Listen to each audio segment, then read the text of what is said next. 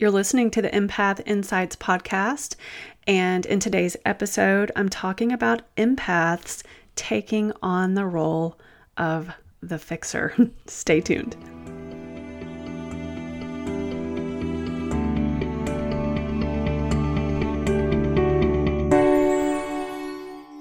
I'm Rachel Hudson, and I help empaths just like you learn to thrive, learn to stop absorbing other people's stress, and embrace your natural gifts. I also teach you how to manage your sensitivities in this sometimes insensitive world we live in.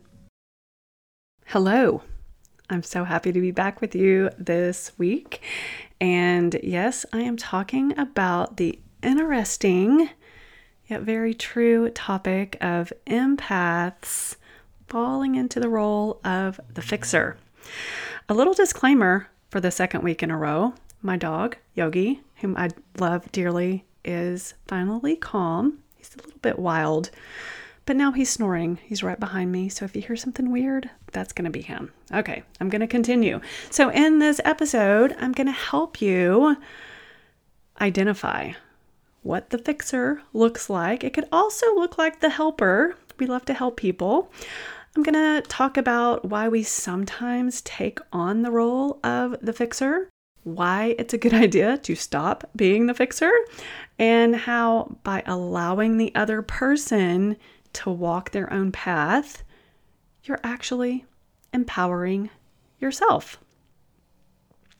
So, as a recovering fixer myself, I'm going to let you know a little bit about what this might look like.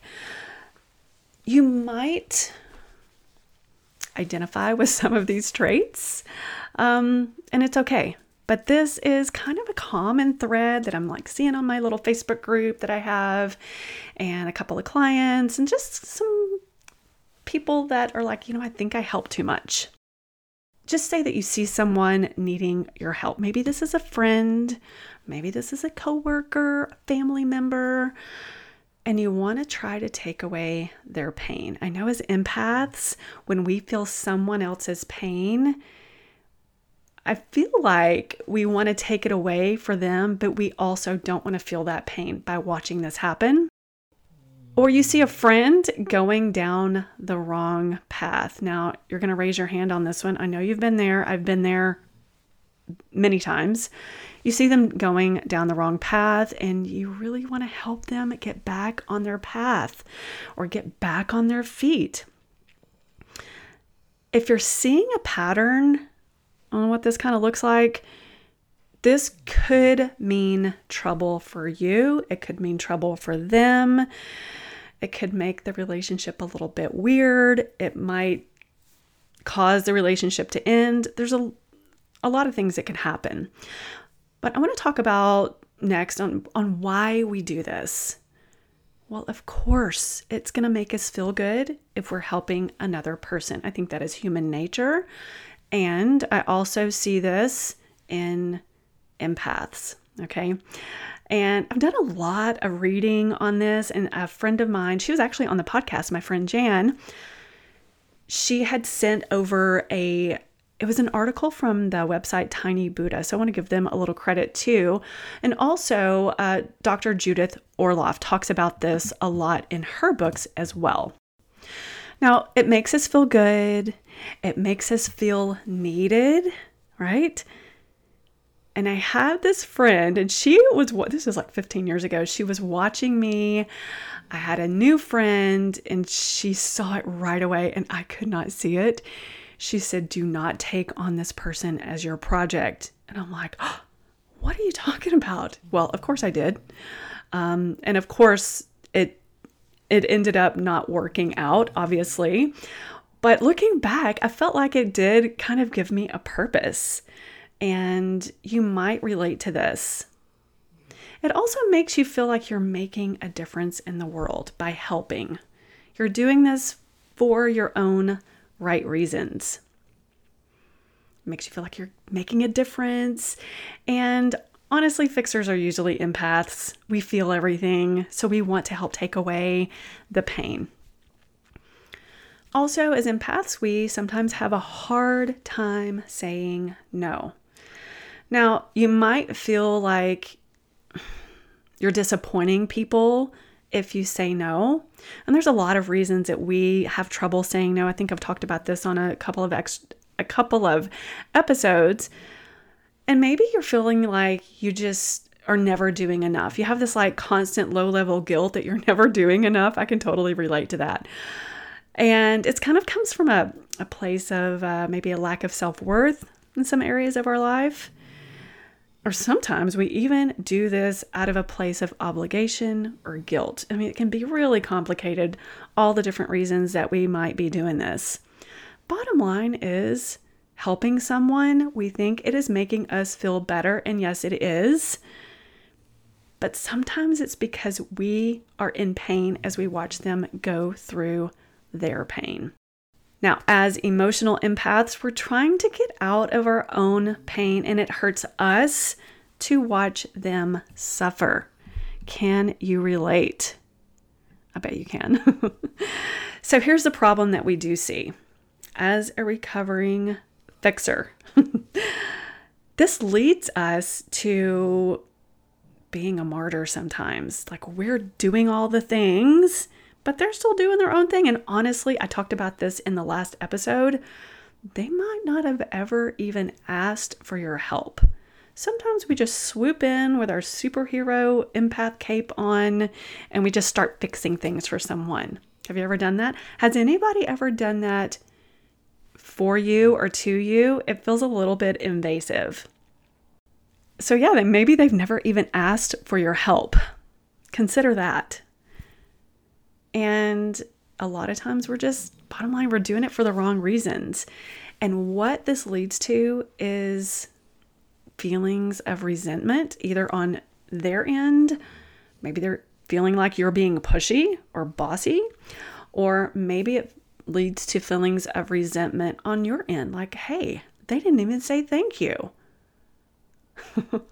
I've been there. I hate to admit it, but yeah. So this leads us to feeling unappreciated, and sometimes or oftentimes this can really lead to problems in the relationship and even a lot of anger. All right, so how do we know if we are really doing this? You're like, no, that can't be me. They need my help. How do we recognize this? So when you think about this, when you start resenting fixing someone, or like, oh, I always have to clean up after this person. I'm not talking about their messy room. I'm talking about your perception of their, quote, messy life. If you're kind of saying to yourself, I am always having to clean up after this person, but you also secretly feel like, well, they need me, and you realize that you are putting yourself last, that's a red flag. You start feeling, again, underappreciated. Now, what can happen is this leads us to being really emotionally drained. I talk about the wilted flower and being exhausted because you're kind of taking on someone else's junk, emotional junk or real junk. And it makes us avoid taking care of our own, I like to call it our own four walls. Now, you feel like you should be recognized for the sacrifices you're making. I mean, we're talking about, this is pretty extreme, but sometimes we can fall into this martyr role of the fixer. Or here's something else. You're doing something for someone for fear that they'll drop you as a friend or they'll stop loving you. So those are some red flags. Also, you might recognize that your value is really wrapped up in helping them. Now, these are things that you might start to like kind of look sideways and like, ooh, that sounds like I've done that before. Here's some turning points that you want to watch out for. Watching someone make the same mistakes that you've made in the past. So you might look at this person and like, I see what she's getting ready to do, or I see what he's getting ready to do, and I just want to stop them because it's going to get ugly. Now, you're probably coming from a good place, but hear me out on this. You're not allowing them to grow. hey, you're welcome to do anything you want. It's your decision. But ask yourself, do they even want to hear this? Because have you ever talked to that friend? You're like, I think this guy's not the right guy for you. And you kind of get all the signs and you really want to tell your friend, and your friend is like, no, I'm going to change him. And so that's usually a good sign where you're like, it's just falling on deaf ears. Okay. Maybe it's like infidelity that you're just kind of seeing and they don't see it. Or you're watching another friend walk all over them, or watching them being taken advantage of in a situation. You start to realize that they have to process this on their own and create their own growth path. Now, I love that. I don't remember where I saw it, or I would give credit. Creating their own growth path. Now, consider this. Notice how your own struggles, I'm looking back 25 years, okay, at least or more. Notice how your own struggles made you stronger. Also notice that you were not ready to listen to anybody when you were making all these crazy decisions. But notice how these struggles made you stronger and led you down your own growth path or your own life path. For me personally, I wasn't ready to listen to anybody. Side note, I always say that if you were to give me $1 million to relive my 20s exactly like I did, I would not take your $1 million. I mean, yeah, I had some big lessons to learn. For me, everything had to unfold like it had to unfold, to be honest with you. And the struggles really do make us stronger. Even though it's super hard to watch another person go through something, you can be there for them. But I would advise against trying to fix. The struggles are an opportunity to learn on our own timeline instead of forcing something to unfold and the timeline that we think it needs to unfold. Now, personally, looking back on all these interesting decisions that I've made over my life, personally, I am more empowered now. Because I know that my own decisions, good and not so good, have helped me develop into the person I am today. Now, over time, you're going to notice that they'll come through it the way that they need to come through it. For me, what am I doing now? I still have a tendency to want to fix. I'm still an empath, and I have to be really careful about what I do take on. Like when someone is going through something, I still have this almost overwhelming need to help and to fix. However, I use my tools. These are the tools that I teach. I have to walk the talk. And yeah, it seems like it's a lot, but honestly, it keeps me really level and it keeps me in a good place for decision making, if that makes any sense. So what do? It's the same thing that I teach all of my clients. I make time to meditate. Listen, meditation is not going to do itself, as my friend Celeste always says. We have to prioritize. We have to decide that this is going to be a part of our life. The benefits are cumulative. You're not going to meditate one day and all of your problems are going to go away. You cannot meditate your problems away. What you can do with meditation, it will lead you to better decision making. It will help you pause before taking the next step. It will help you pause, in my case, before opening my big mouth. Okay. Also, so that was number 1, meditate. Number 2, I write my crappy thoughts out on paper daily. I know it seems like a chore, but honestly, it gets it out kind of slowly and helps me look at what I'm really thinking. And then I write down, I decide, I get the choice, I get to decide some new thoughts that I want to try on. Okay, it's very empowering. The third thing is I move the stuck energy out of my body. If you don't understand what that means, it's like we feel like we've got all this junk pent up, and maybe it's manifesting in our shoulders, tight neck, low back pain, hip pain, whatever. Moving it out of the body works. I like to go outside for a walk. I love to do yoga. Any kind of movement on the daily. Getting outside is a bonus too, by the way. Number 4, I rely heavily on my intuition more and more every day. I will tell you, it is like working a muscle. You will start to trust it more. And with all these other things, meditation helps you with your intuition. Writing your crappy thoughts out on paper helps you with your intuition. And number 5, I'm always working on developing smart boundaries. Is it perfect? No. Do I learn lessons all the time? Absolutely. But I'm working on it. I like to say, I'm getting 1% better than I was yesterday. It's just little bitty baby steps, incremental steps.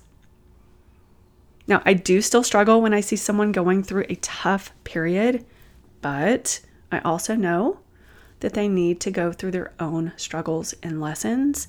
I help, but with smart boundaries now. And I'm starting to realize, and I've realized over time, that letting them choose their own path, like I had to choose my own path, and even watching them struggle as hard as it is to watch sometimes, that it's one of the most important and valuable and empowering things I can do for them. We may not see it at the time, but it's unfolding slowly. And I have to remember in my own life that if I take on their weight, I like to tell people, like, as an empath, it's like having a backpack and letting these people put all their junk in your backpack and you get to walk around with it. I have to remember in my own life that if I take on their weight, I am weighing myself down, which leads me to not be able to do what I need to do. Now, I want you to know that this can be difficult. It's not going to be easy. You might not even be ready to make any steps right now. But just recognizing and just being aware of what you are doing will help you grow as a person. Saying no can be harder on us than it can be on the other person sometimes.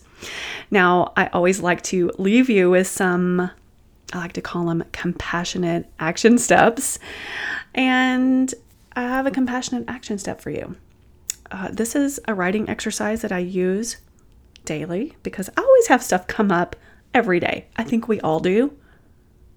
Unless we're completely by ourselves all day long, I don't think we can avoid conflict. That's just my thought on that for now. So, compassionate action step. Get out your journal. And I want you to look back. And I always say the biggest thing kind of rises up to the surface or bubbles up to the surface. Write down the circumstances or circumstance of any past relationships where you've taken on the other person's problem, or you've designated yourself as the fixer. Okay, so the first thing you want to do is write down the circumstance, like what happened. Okay, this person, I needed to save them from XYZ, whatever the thing is. The second thing is you're going to write your thought about that situation. What were you thinking about that situation? Like, oh, I think I can fix it for this person. Maybe that's a thought. Then from that thought, you'll usually have a feeling that's going to create a feeling in your body. And if you're having trouble creating that feeling or finding that feeling, I want you to really connect with your body. Like, where is it coming up in your body? Sometimes it comes up in my chest. My chest gets a little tight. It will usually show up as a constriction in your body. Maybe it's your stomach, maybe it's your chest or your neck or your throat area. Now, the fourth thing is write down what you actually did in that situation. Like, extreme situation could be like, I moved for them, or I fixed something for them. And then the last thing you want to do is write about what were the results that came out of that. That result is going to give you a lot of information. Now, when doing this writing exercise, I'm going to ask you, you're going to do yourself a big favor when you are totally being honest with yourself. And notice where you could have let the other person figure that out for themselves. So if you're looking for a few more journal prompts, I do have a free download. I will add the link in the show notes and just click on that and you can download your free list of journal prompts. Now, if you're ready to start thriving as an empath, if you're ready to start banishing those energy vampires, I'd love to invite you to work with me one-on-one. Just go to my website, rachelkhudson.com, and just go to the tab that says work with me and we can schedule a free consultation. Well, I hope you have a wonderful day and I hope you have a wonderful week. Be kind to yourself. Say nice things to yourself and be kind to others. And I'll see you next time. Bye.